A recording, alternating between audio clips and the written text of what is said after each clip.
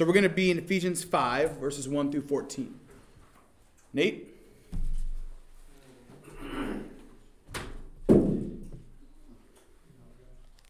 Therefore, be imitators of God as beloved children, and walk in love, just as Christ also loved you and gave himself up for us, an offering and sacrifice to God as a praise to God. But immorality or any impurity or greed must not even be named among you, as is proper among saints, and there must be no filthiness in silver or coarse jesting, which are not fitting, but rather giving of thanks. For this you know with certainty, that no immoral or impure person or covetous man who is an idolater has an inheritance in the kingdom of Christ and God. Let no one deceive you with empty words, for because of these things the wrath of God comes upon the sons of disobedience. Therefore do not be partakers with them, for you were formerly darkness, but now you are light in the Lord. Walk as children of light, for the fruit of light consists in all goodness and righteousness and truth, trying to learn what is pleasing to the Lord. Do not participate in the unfruitful deeds of darkness, but instead even expose them. For it is disgraceful even to speak of the things which are done by them in secret. But all things become visible when they are exposed by the light. For everything that becomes visible is light. For this reason it says, Awake, sleeper, and rise from the dead, and Christ will shine on you. Yeah, the word of the Lord. Thanks. Thanks be to God. Okay, great. You guys may be seated. So, Paul, right from the get-go, in verses 1 through 2, talks about this idea, walking in love. That's the whole premises of the first two verses. And he starts with the word therefore, right? In the NLT, we'll see it says imitate God, and then it says therefore. But all that said, what he's trying to do, Paul concludes a thought from Ephesians 4, where he described how Christians should relate to one another. Right? Ephesians 4:32 tells Christians to be kind to one another, tender-hearted, forgiving, just as God through Christ forgives us. And so he's just finishing. A lot of times we get our Bibles in like this chapter by chapter, but when it was written, you wouldn't have had like these little headings. Paul didn't write in there chapter 5, right? Or not chapter 5, but you know what I mean? And so he didn't write that stuff in there. It would have just been one manuscript. And most likely a big run-on sentence. He would have just continued to write until his thoughts were done, and then hand them off. And it would go as a letter to the church in Ephesus. And so, you know, over time, as people started to gather the scriptures, they would break things out kind of by thoughts, the same way we do now, right, with paragraphs and chapters and stuff.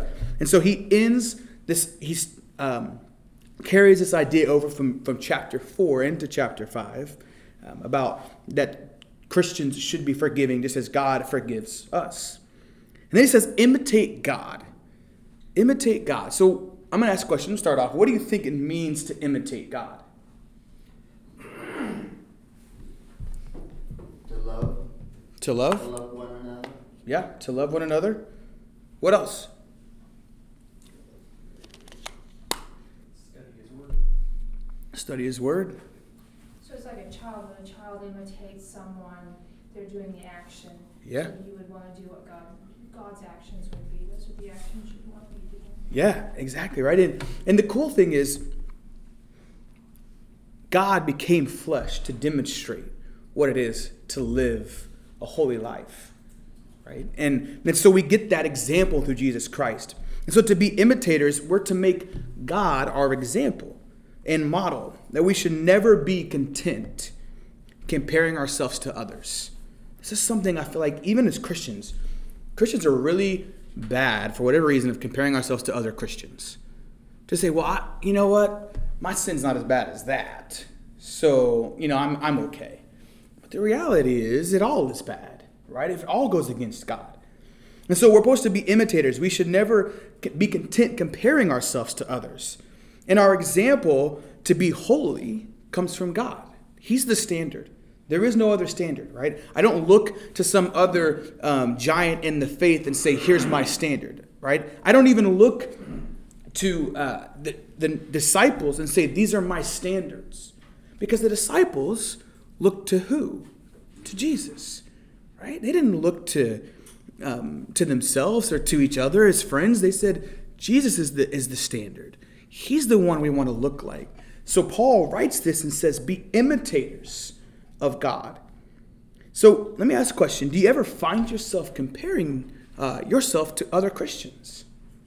Right? And if nobody says yes, because I'm guilty of it, like it's so easy to look at somebody else and say, man, or whatever. And so it's important though that we don't do that. When I look at my life and I do an inward reflection, I should look to Jesus and say, this is the standard. He's the one that I want to live like, not another Christian. Because all Christians, so Romans 3:23 says, all have sinned and fall short of the glory of God. But Jesus is the standard. So this is what Paul's saying. He said, be imitators of God. Someone want to read 1 Peter 1:15 through 16 for me real quick.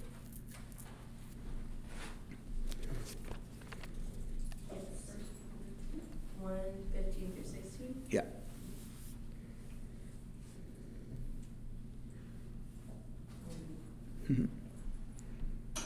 You can do whatever version. But now you must be holy in everything you do, just as God who chose you is holy. For the scriptures say, you must be holy because I am holy. Yeah, we must be holy because God is holy. That's the call for our lives, to be holy. We'll never be holy, right? In the sense of, as Christians, we long for perfection, long to look like Jesus, but still know that we are sinners. And yet, though, there will be a day where we will sin no more, right? When Jesus returns and we get to live in that glorious place with God, we will no longer, sin, and we will no longer feel pain or troubles or anything, and that's beautiful. But I want you to notice something. Paul isn't saying think about God or admire God or adore God in this verse. Though I think those are important as Christians that we do those. But the call is a practical action, right? It's going beyond our inner life with God. In fact, it really is an extension of Ephesians 4:13 regarding the extent of Christian growth. That measuring up to the full and complete standard of Christ. This is what we strive for. Paul loves to just give us this, go after this. Draw near to God. Chase after the things of God. Look like God. It changes your life. That's why Paul over and over again said, this is what will change your life. This is how you become holy, right? So he goes on, God's behavior towards us becomes our measure for our behavior towards one another. So God loves us. And then the two greatest commandments are to love God and to love one another. When we experience the love of God, when we really sit in his presence, we want to give that love to other people. It overflows out of who we are as believers.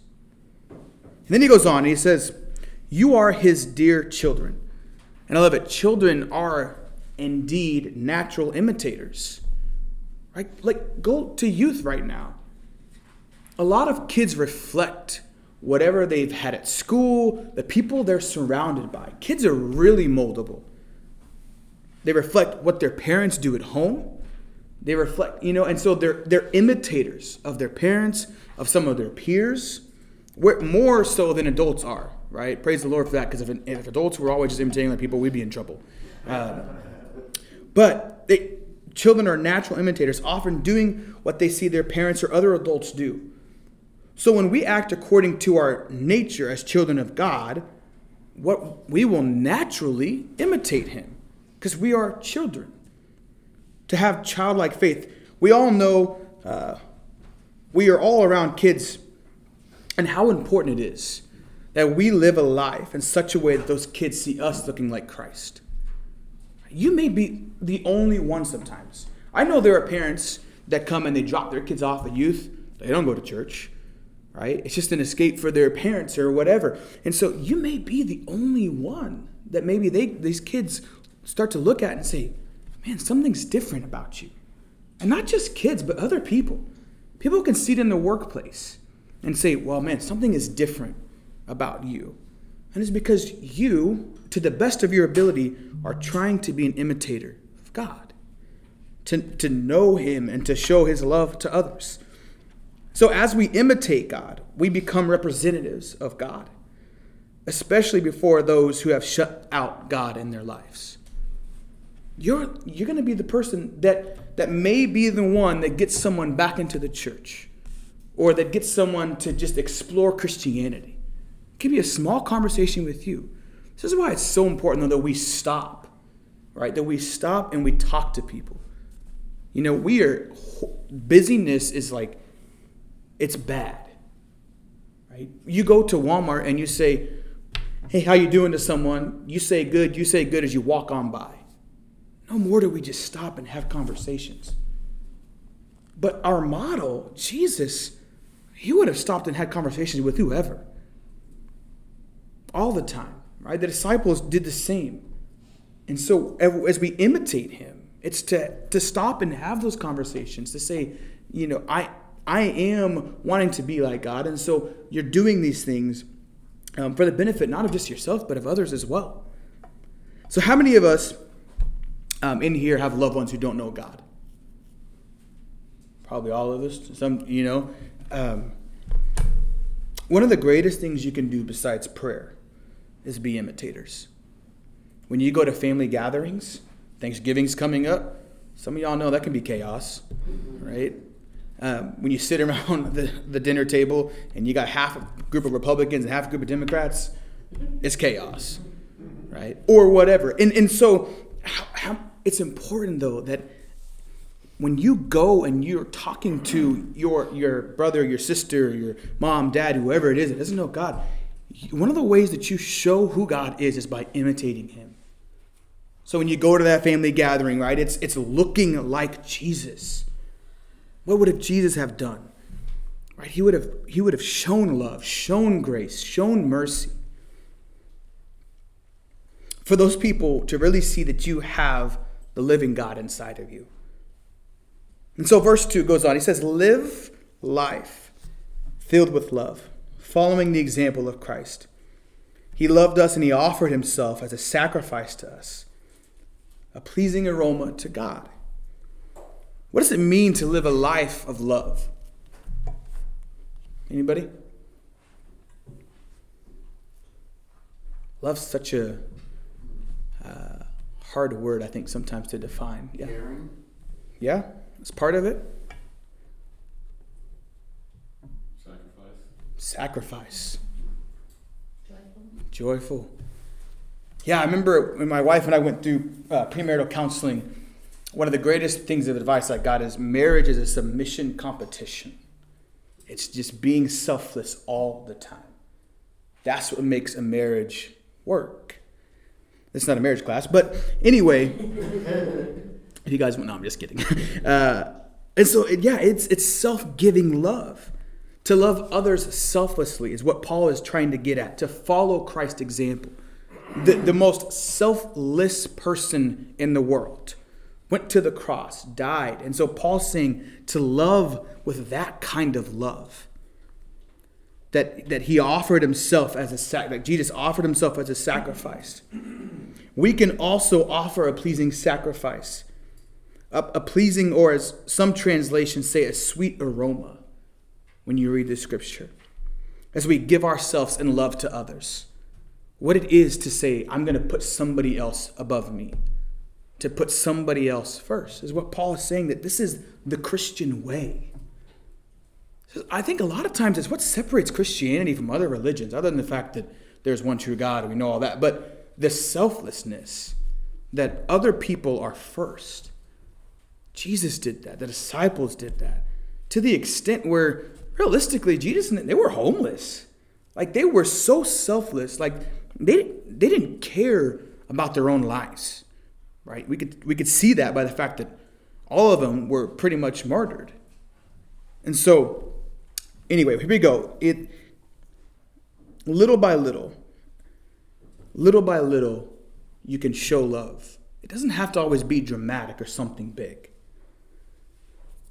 So Paul goes on in verses 3 and 4, and he says, Paul gives us a contrast to walking in love because he talks about conduct that's not fitting for Christians. There are things that we should not partake in as believers. And so why do you think Paul contrasts walking in love with the list of sins that he lists out in verses 3 and 4? Anybody have a guess? I get it crazy. Paul goes, I walk in love, and then he's like, don't walk in these things.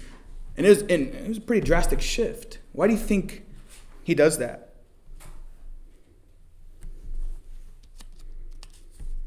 It's a little bit of a tougher question, so. It's like he's putting a mirror in front of him. Yeah. To show him this isn't walking. Yeah. Yeah, it is. I mean, he's really just, it's like the extreme, but this is where, when you read Scripture, how important context is. If you don't have context, what Paul's doing here just looks like, man, he really, like the sexual stuff, either he really struggled with it, or I don't know why he put it in here. But he puts it in here because of context, because what's happening in the church here was bad, right? And I say that what's happening today is bad. It's not like it's different per se. Now, it's different in that we see some other weird things happening, but sexual sin has always been, and it will always be until Jesus comes back. But Paul says as believers that we shouldn't walk in these. There's activities and behaviors and practices that are common for many people, but completely unacceptable and improper among saints, among God's children. And Paul used a comprehensive list of sexual sin. Would someone read Hebrews 13:4 for me real fast?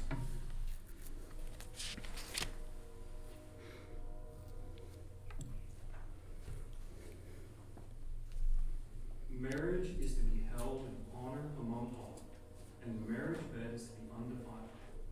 Fornicators and adulterers God will judge. Yeah. The word undefiled in the Greek means to be completely untainted and from all corruption. It's literally describing marriage as a place that should never be tainted or corrupted. And God designed human sexuality, and he defined it from the beginning of creation. There's no arguing what he does in Scripture. We can try and push it away and say, well, this is that and this is that. But the reality is, as believers, we're called to something different. We're called to something different. We must notice the theme of moral appeal. It isn't, Paul's not saying, it's not avoid these things so that you can be God's child or saint, as some translations would say it. Rather, it is you are God's child now. If you are God's child now, live in a manner fitting for the child of God. Paul isn't like giving us a list to say, just avoid these things, right? No, he's saying you are a child of God. So you must avoid these things. The constant moral appeal in the New Testament and in Paul's writing is simply this: be who you are in Jesus. Right? It's different. It's countercultural from the world. The world says just be who you are. Be who you want to be. Love who you want to love. All of these things. And Paul is saying, hold on, wait a second. Be who you are in Jesus. That's the difference for believers. That we are different. We're set apart. We're in Christ. The emphasis on sexual sin here was appropriate because the culture of Paul's day, especially in Ephesus, indulged in sexual immorality. And he goes on in verse 4, he provides these in a list because of their close association to sexual sin. So in verse 4, he goes and says, obscene stories, foolish talk, and coarse jokes, these are not for you. Instead, let be thankfulness to God. When you're thankful to God, these things can't even come in your mind. You ever tried to praise and curse at the same time? It's impossible. You know what I mean? Like, how do you praise God? And, well, actually, there's been a couple worship songs. I want to talk about that. We won't get into that because my blood gets boiling. So, but you can't, when you're praising God, what's flowing out of your heart, you don't get to that spot. And so I think throughout the day, when it talks about praying fervently, it means to have conversation with Jesus throughout the day. Because when you're doing that, thoughts like this, these coarse jokes and things, where are they going to go? They can't fight God. And so Paul is saying these things shouldn't be with you as well. Now I lost some spot. So he finishes the verse saying, instead of these things, let there be thankfulness to God. Paul is saying, as Christians, we should receive the gift of sex thankfully and that it glorifies God. God's purpose in giving sex is not primarily for the gratification of an individual, but for the bonding together of a husband and a wife in a one flesh relationship. So certain expressions of sexuality are sin, not because God wants to hold or deprive his people of anything, but because they work against his primary purpose, what God laid out for us in Scripture. Paul goes on in verses 5 through 7. He talks about the consequences. This is something I actually reached out to Pastor Tom, I think, about some of this, and it was challenging to me, because he goes on, and anytime I see Scripture say these people will not inherit the kingdom of God, I stop and ask a lot of questions, because that's tough to struggle with, right? Like, these people will not inherit the kingdom of God. That's heavy, because I know a lot of people that struggle with sexual sin, right? And so let's just tackle this for a second. He says, you can be sure no one will inherit the kingdom of God, of Christ, and of God. Let me ask a question. Why do you think Paul puts it here? What do you think Paul's saying?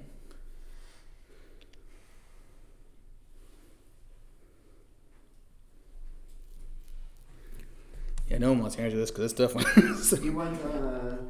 God wants us to have the safety sex for marriage and just for anything. Yeah, that's true.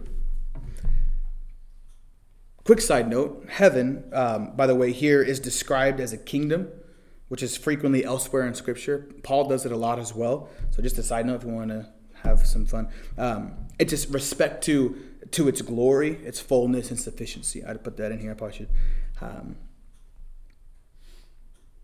Here's the thing. This thought is not new. Old Testament prophets with the same thing, taught the same thing with strong conviction. Jeremiah 8:7 and Ezekiel 13:10. But at first glance, as you read the Scripture, especially because we read things so literally, at first glance it would seem that Paul is implying that those who fall into such sins will lose their salvation. Right? That's what it looks like on the front. I mean, if you read that and you're going, well, if you're doing these things, heaven's not for you. But this single verse separates salvation for those who participate in such sins. Other passages certainly note Paul's view that nothing can separate the believer from God. So I want to talk about this because it's important sometimes to see how Paul writes in other books.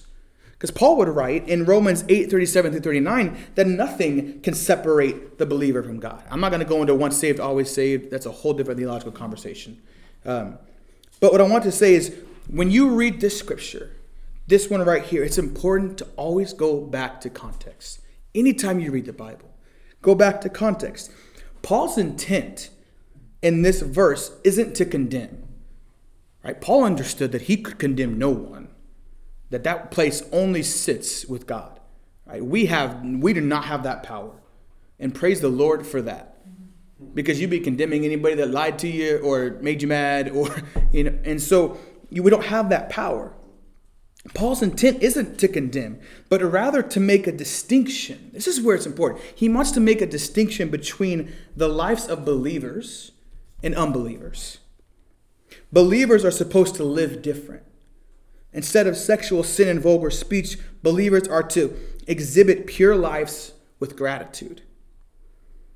If God's kingdom is alive in us, a transformation has occurred so that they cannot rest in habitual practices of these things. So really, he's separating what's happening in the church of Ephesus here, that these people that are not just the church of Ephesus, but the city, everything. There's so much sexual sin that Paul says, if you're living like this, you're not in heaven. He wasn't condemning them, but saying, here's the difference. Here's how you can know here that there's a believer and there's a non-believer. Because the non-believers were practicing things that were not meant to be. And he said, here the believers, if you're a believer, this is how you live. You're imitators of God. And so this isn't a condemning verse. And I say this, I want to point this out because there are people, right, who struggle with pornography or whatever. And if you read this verse at first glance, you're thinking those people will just go to hell. Like, what happens when Jesus comes back and they're still struggling with pornography? Are they going to hell? Yet they're going to church and they're trying to break the habit. And we know how addictive habits can be. And so I wrestled with this verse. But when you understand it through the context that Paul isn't saying, I'm condemning these people. What I'm trying to do is tell you what should be as a believer and what shouldn't be as a non-believer. And so it's that separation. And so Paul really wants us to get back to this idea that we are to be imitators of God. And to be imitators of God is to cast this stuff off. This can no longer be. You can no longer live in sin. Though we will fall short. It cannot be. So, that's clear as mud? Or what? Anyway, I found that verse is fascinating. Because there's a lot of times I read something in Scripture and I'm like, wow. This is some struggling stuff. So,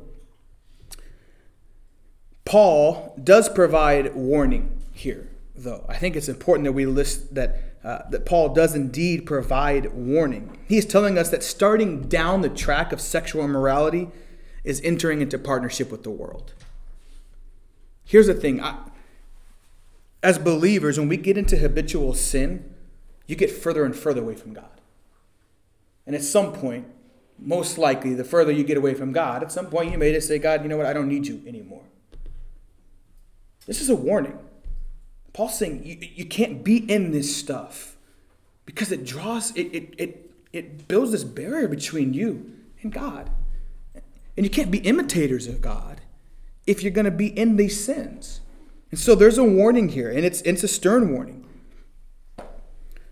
So verse 6, don't be fooled by those who try to excuse these sins, for the anger of God will fall on all who disobey him.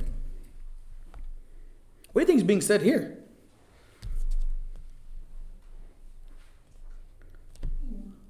Your talk is cheaper. You're just a religious talker and not a follower, so you're not an imitator. Yeah. So we can all talk a good religious talk, but where is our heart? Mm-hmm. And it's like you were talking earlier. You know, we all have sin and we all struggle. There's a difference, though, because if you are truly a man after God's own heart, you might struggle in that sin. But God knows your heart. Mm-hmm. And people will know you're different even when you're struggling. They can see that difference. If Yeah. you're just small talk and religious talk, and there's no difference between you and the world. Yeah. That's good. This deception is so insidious on these issues. We can be deceived by others, and we can also be deceived by ourselves, thinking sometimes we're more righteous than we really are. But Paul is saying, don't be fooled, for the anger of God will fall on all who disobey him. If you start down the track of habitual sin, you're not changing your actions. You're changing sides. You're changing your very self, and you're becoming someone else. Your partners, he goes on, your partners with the children of disobedience, meaning the sinners, right? You're partners with them when you start to live a life and say, you know what? Paul goes in Romans 6. He says, shall we go on sinning so that grace may abound? He says, by no means, right? By no means. This is one of my favorite verses. Because what I call that is cheap grace. I would say, well, God's got me. You know, like, you know what, tomorrow, if I want to go do whatever I want to do, God's got me. He knows I believe in him. I believe there's a God. Believing and being imitators is completely different. Right? I think this is... Give you a day off. Yeah, right. Right. Yeah, there's no like free pass to go and sin. Yeah. I think if you truly know God, you have to kind of want what God wants. So Yeah. the desire to sin should leave, even though it's a struggle, Yeah. sometimes a prolonged. But to say you know God and be comfortable with everything that God isn't, that tells me they don't. Yeah. They might know a different God. Right. They might think they know God, or they might just want to know God, but not have to abide by everything that isn't comfortable for them. Yeah. Which brings up a good point. That I feel like... It comes in layers, I feel like. Yeah, it does. It does. And there are things that you cannot be okay with and still be in and still be seeking help and repentance, and working out the salvation, right? Because when you believe in God, it's not always just a 180. Right? Some people have great testimonies where they say they believe in God and they just left their sin right there and walked away. Now, doesn't mean they never sinned again, because we know that's not possible. Right? If you ever snapped at somebody today, that's a sin. Yeah. Sometimes, I saw this young man on TV. He was in jail. He was being interviewed. He had killed his brother. And the interviewer was very harsh. He's like, you killed your brother. And he's like, I know. But this young man who had killed his brother was so desperate about what he had done. And he said, I'm sick. I need help. Yeah. And I think you could see on his face he was scared he was going to kill again. And I think, for me, now this is me, I think sometimes people are oppressed, or there's generational curses that they don't understand, and there's nobody to help them understand. And I think because when you truly want, like the actor that just died from Friends, they said he had been to rehab like 15 times. He did not want to be where he is. But I think sometimes, and this is me, but I think people don't realize sometimes if there's a generational curse involved, or there's just demonic oppression involved, and people don't understand what chain breaking is, what deliverance is. You can have the right heart, you can try with all your might, and you can't get out of that. You can't get out of that rut. And those are the people, it breaks my heart. They truly do love God. They truly do want those things. But because they don't understand, well, the Bible says, my people perish for lack of knowledge. And I think sometimes that lack of knowledge is how Satan operates to keep somebody crippled. And until they do, and they understand the deliverance and chain breaking and however else they want to word it in there, they just struggle, and they deserve love. But my prayer is that they always find the person who can say, this is what it is, and let's get it broken from you. Yeah. Yeah, and I think part of that is Paul actually says in Scripture, why do I sin? Why do I do the things I don't want to do? Right? Exactly. And so there's an understanding there. But he also says in Romans 6 that should we go on sinning? And so there's this tension. There's this battle. As believers, we should not go on sinning that grace may abound. And so what I really want to hint at is, as believers, we may be caught in a sin and maybe struggling to get out, and we're working on it, and we want to be more like God, and we're striving to be more like God. But when we start to say, you know what, God's got me, I've crossed the line. Because now I'm not trying to be an imitator of God. I'm just trying to live like the world lives. And so that's where Paul gets that tension of like, yeah, I do things that I don't want to do. Why do I, have this sin in my life? I'm trying to beat it. I'm trying to get past it. And he's working at it. And he's working at it, right? And we never know what Paul was actually dealing with there. There's tons of speculation. And there's speculation as to did he beat it, or because he never talked about it again, or what. But in that same, not same breath, but, different book, he talks about that we can't just excuse it. We can't just say, okay, you know what, I'm sinning, and I struggle with sin. so I'm just going to keep on doing it. That's not the mentality we should have. The mentality we should have is, I know I struggle with this sin. I need to break it. I need to get out, right? And so you turn. This is why I think Catholics do something well. They also don't do it right. But the practice of confession is cool. And what I mean by that is the practice of confessing to one another is scripturally based. The problem is the way they do it is not right. Anyway, I'm not going to take that out the podcast. So we're led by Frontenac. I don't want to get in trouble. So, I'm just kidding. I live in Frontenac, so I can say that, right? Anyway, my point is this, that we are commanded to confess our sins to one another. And there's something healthy about that.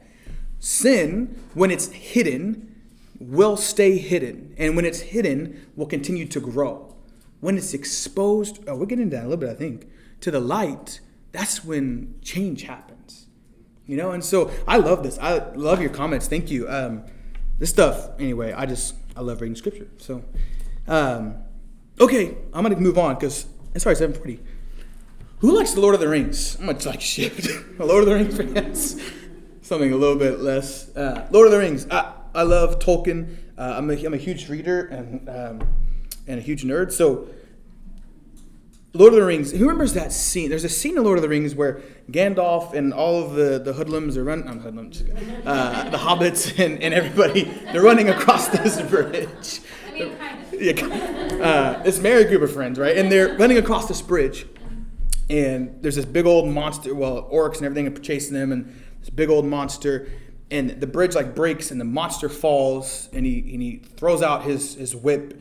He gets Gandalf's leg, he pulls him down, and that's kind of how that scene goes. It's kind of a crazy scene, but basically, I'm saying that because there was nothing but darkness below as the monster fell down, but then the fiery whip curls up and drags him down, and Paul. In verse 7, I want to read it real quick. Don't participate in all the things people do. For once you were full of darkness, but now you have light from the Lord. So live as people of light. Paul's saying getting away from the edge. Right?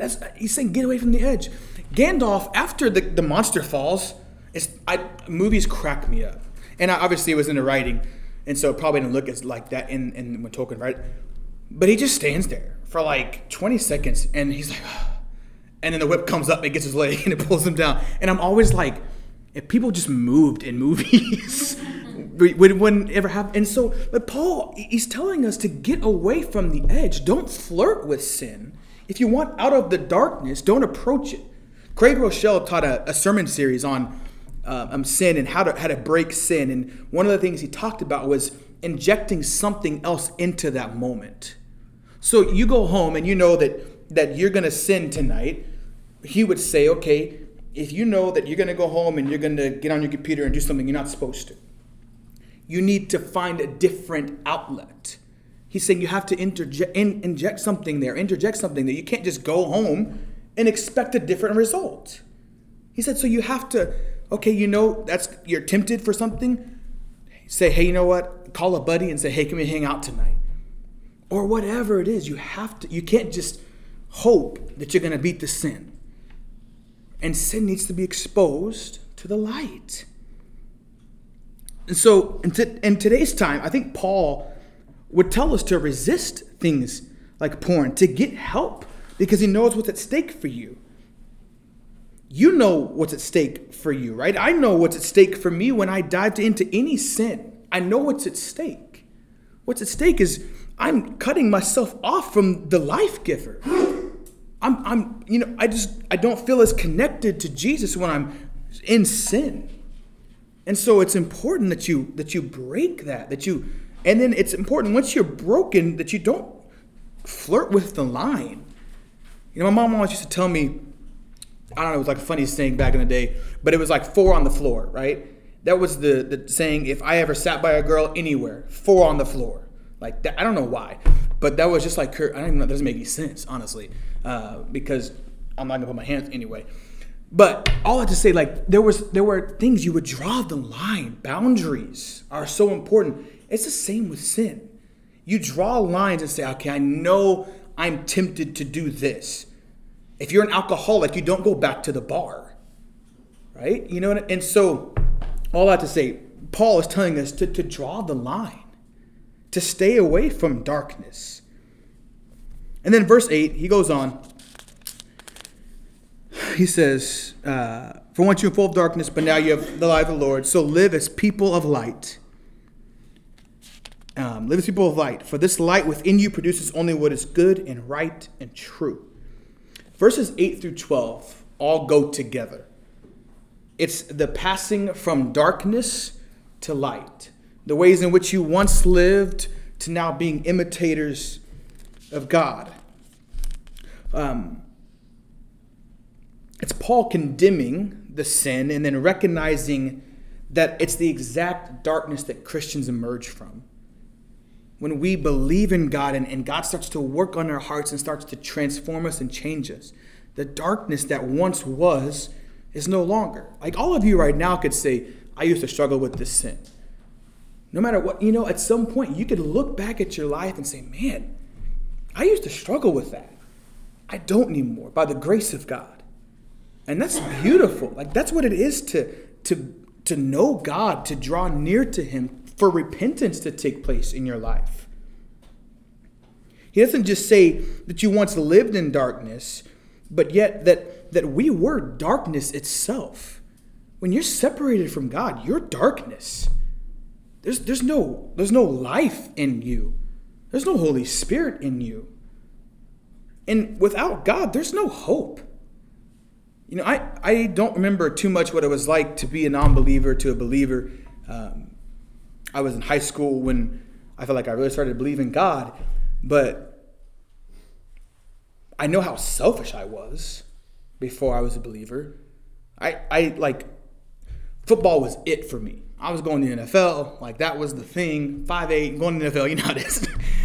There's a couple of 5'8", Darren Sproles. So anyway, and that was my thing. Like it was selfish, all the time. I would miss my siblings' things. I had to go practice football. Mom, I need to be in the yard practicing football. Like that, it was just all about me. Until I really found God, and I broke my neck. But that's just a side note. But when you found God, when I found God, when my life started to be transformed, the sin that I once had, the darkness that I once lived in, started to shift away.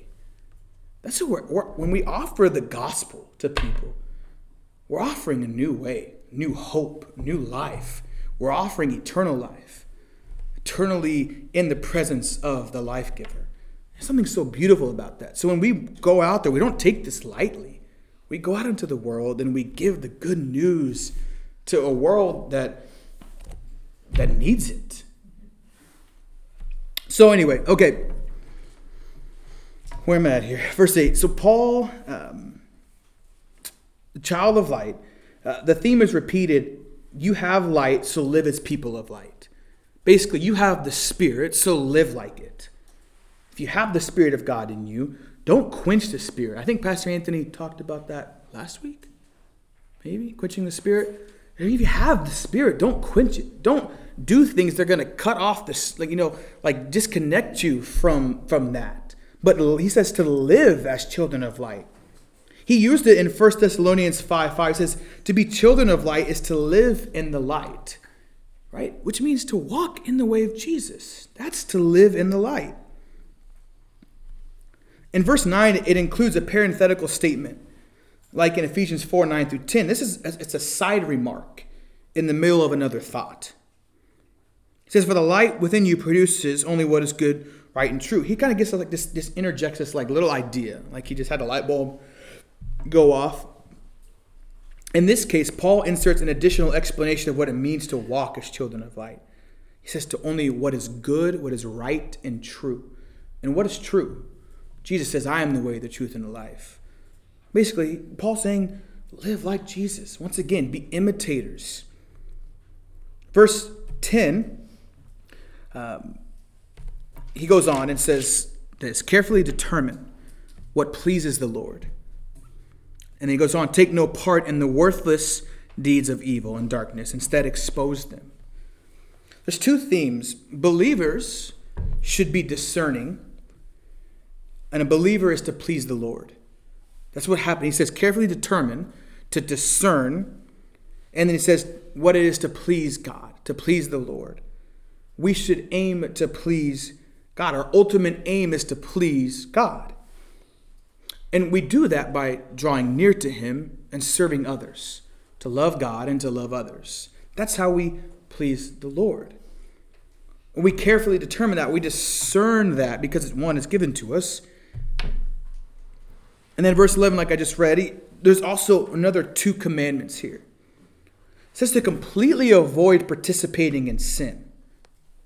That's a tough call, right? Like, Paul's like, just avoid that stuff. Like, it's the plague. Don't even touch it. Just avoid. He says, take no part. And look at the wording here. He says, in the worthless deed of evil. Worthless. There is nothing good about sin. Nothing. The enemy would have you think otherwise. You know what I mean? When the enemy says, oh, you know what? Did God really say? Or did God really say you shouldn't do that?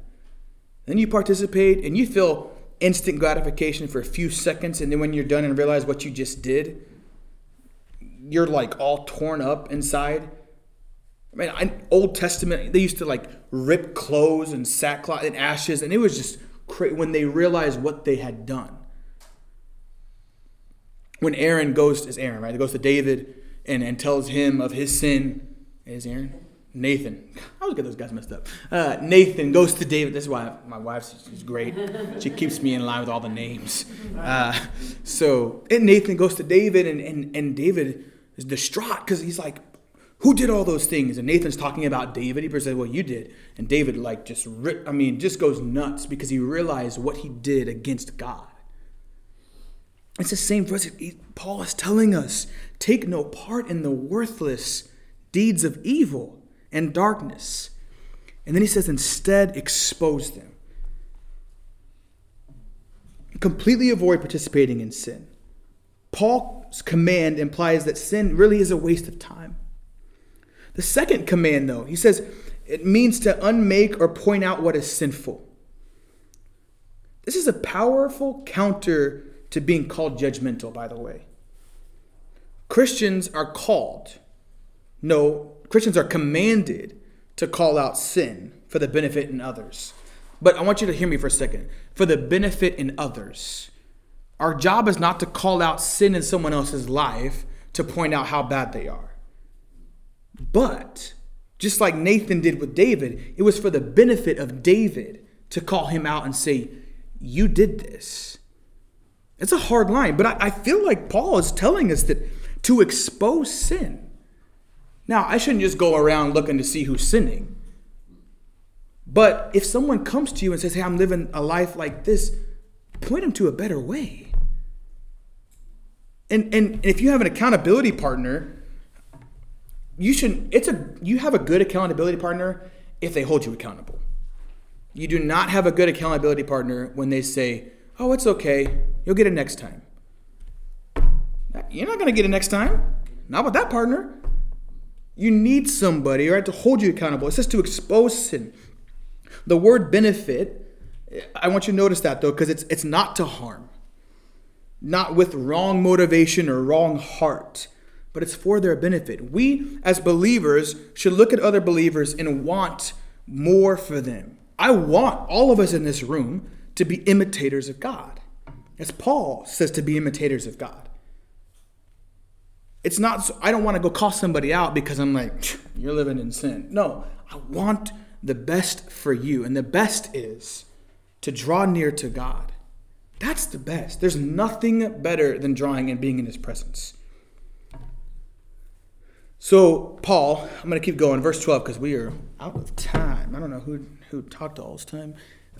Verse 12, what do you think Paul's saying here? He says, it is shameful even to talk about the things that ungodly people do in secret. Any thoughts? What do you think he's saying here? Yeah, gossip. Yeah, who gossiped today? No, I'm just kidding. But really, right? Believers can condemn certain sins without going into detail about them. It's really what he's saying. Don't be counterproductive. Right? If someone, for instance, if someone came and exposed their sin to me, I don't need to know all of the detail. What I need to know, like when they say, oh, I struggle with this, I shouldn't be going and being like, well, okay, tell me more. Yeah, like you don't need to know everything. Don't be counterproductive. The little bit that you need to know is that they sinned and they told you what the sin was. You don't need the graphic detail. It's counterproductive, Paul's saying. And I wonder, because he talked about all the sexual sin, I wonder how much there was like people just describing, well, I did this. And he was saying, we don't need to do that. We know that what you, like, to some degree what you did. That's all we need to know. Now, walk in the light. Right? And so I think that's part of where he's getting at. And the gossip part, we shouldn't be gossipers. That happens all too often. Second, believers can speak against sin without direct personal experience in the area. I want to point that out. I think Paul alludes to that. We can speak into someone else's life without having gone through that same sin. I think so often we think, well, if I haven't gone through that, I can't counsel you, I can't help you, I don't know how to help you because I haven't been through that sin. I don't think that's true. We can listen because Jesus didn't go through any sin. And yet he was counseling people. Now obviously it was Jesus, but the disciples probably wouldn't have gone through all the sins that they're talking about here either. But I think you can never tell yourself you can't speak into a situation just because you haven't gone through the sin. I don't think it's healthy to just say, because here's what you're doing. If someone's brave enough to come to you with the sin, and if you just tell them, I can't help you with that because I've never dealt with it, they may not go to somebody else. You might have been there one chance to pray over them, to hear them, to listen to them. So don't just write it off because you haven't been through it. All right, listen. Take it in and help. And then maybe it is pointing them, hey, you know what? I don't have all the resources for you. I want to pray with you while we're here, but I want to get you to somebody who does. Would you be okay with me telling you, giving you to somebody else to help me get through this or whatever that is. But don't just sit there and let them come to you and then just write them off. It happens, I think, a lot in Christianity. I just don't really know what you're going through. That's okay. So we have a couple more verses. 13. But their evil intentions will be exposed when the light shines on them. For the light makes everything visible. This is why it said, awake, O sleeper, rise up from the dead, and Christ will give you the light. So verse 13, Paul refers to the light to communicate a spiritual principle. Believers are to expose sin. We talked about this a little bit. Sin needs to be exposed. Here's why. Sin has to be exposed in order to be defeated. It has to be exposed in order to be defeated. If you stay at home and you're dealing with the sin, how hard it is to combat that sin without the help of others. Yes, you need the help of Jesus and the grace of God. But I know I've walked through some seasons in life that if it wasn't for some other believers surrounding me, I would probably still be stuck in that sin. That's how important it is. That's why community is so important. When people say, I don't want to go to church because I can do a church in my house. I'm like, no, you can't. You need other believers. You need a life group. You need Bible study. You just need to be surrounded by other believers to get through and defeat sin. And we need our sin exposed. It's true. I need it exposed. Every night we listen to this, devotion. Lectio 365. Pastor Tom got us onto it, and it is so beautiful. It's like 10 minutes. They got this peaceful music behind them. The people are from Scotland or something. They got these beautiful accents, is what I'm saying. And so they're just talking and they're reading a scripture. And one of the things it says in the devotion is, Lord, just help me. What was it? You said it the other day. Putting you on the spot. Lord, help me see what I've done wrong today. Or, show me any areas that you showed up and spoke to me, and any areas where I've sinned against you. And it's just beautiful. Like, we should pray that prayer every night. Show me any area that I have sinned against you. And show me any area where you've shown up Because God does show up every day in your life. But I really love that other one, to expose sin, to pray to God. Show me any area that I have sinned against you. And he will, right? God's not going to sit there and just let you do whatever you want. So, and then verse 14. Anybody know where Paul got this quote?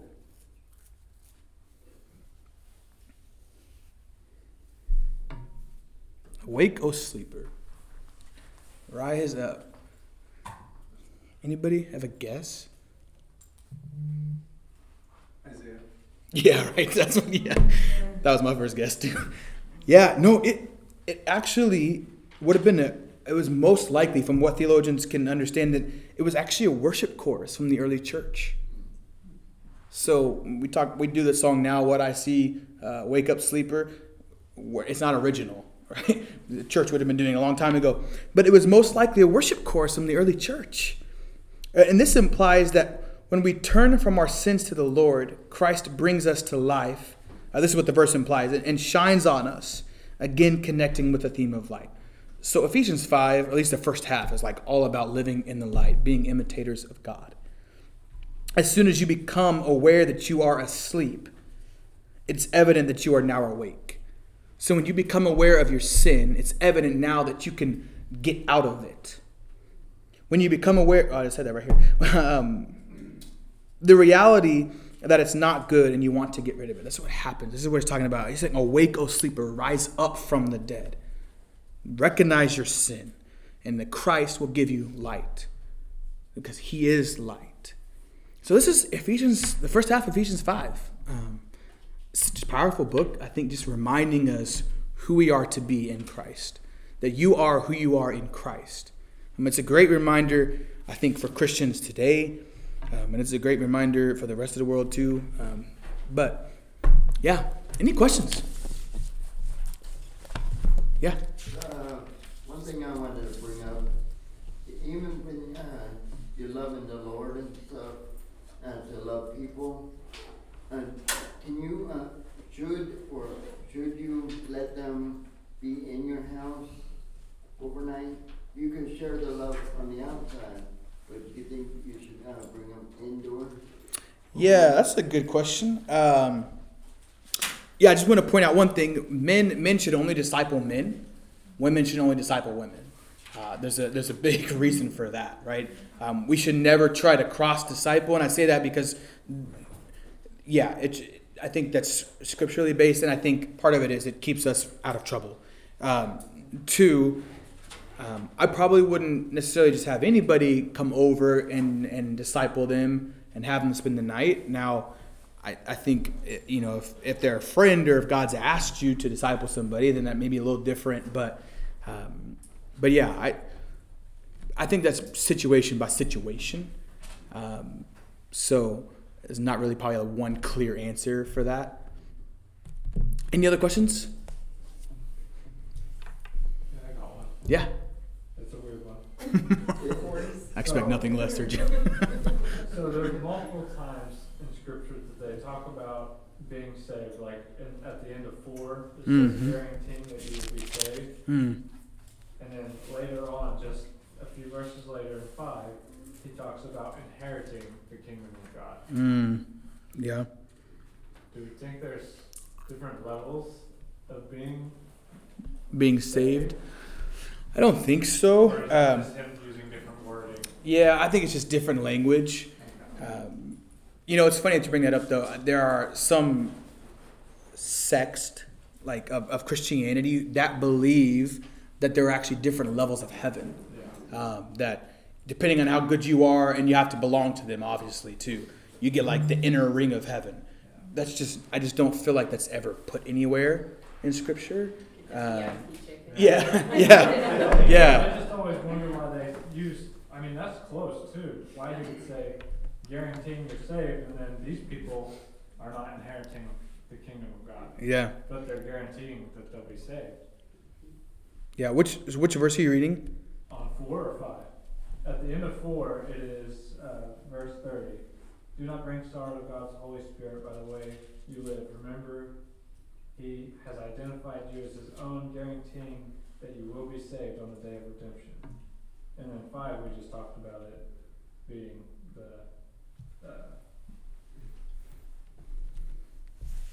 greed and all that. Oh, yeah, okay. I don't know. 4 is often used for argument of Calvinism, which I'm not Arminian, but Yeah. typical. So, if I might interject, on 4, it's like I was just looking at the Greek. The word is sealed, Saved and sealed. and so it's sealed for the day of redemption. He put a stamp on you. He's saying Mhm. you're mine, Yeah. but that has to be reciprocated. Yeah. Okay. Yeah, and I think part of it too is he's talking about the seal is the Spirit, right? When the Spirit's put on us, then yeah, we are kept for the day of redemption. So when you receive the Holy Spirit, which also gets us into once saved, always saved, but we're not going to talk about that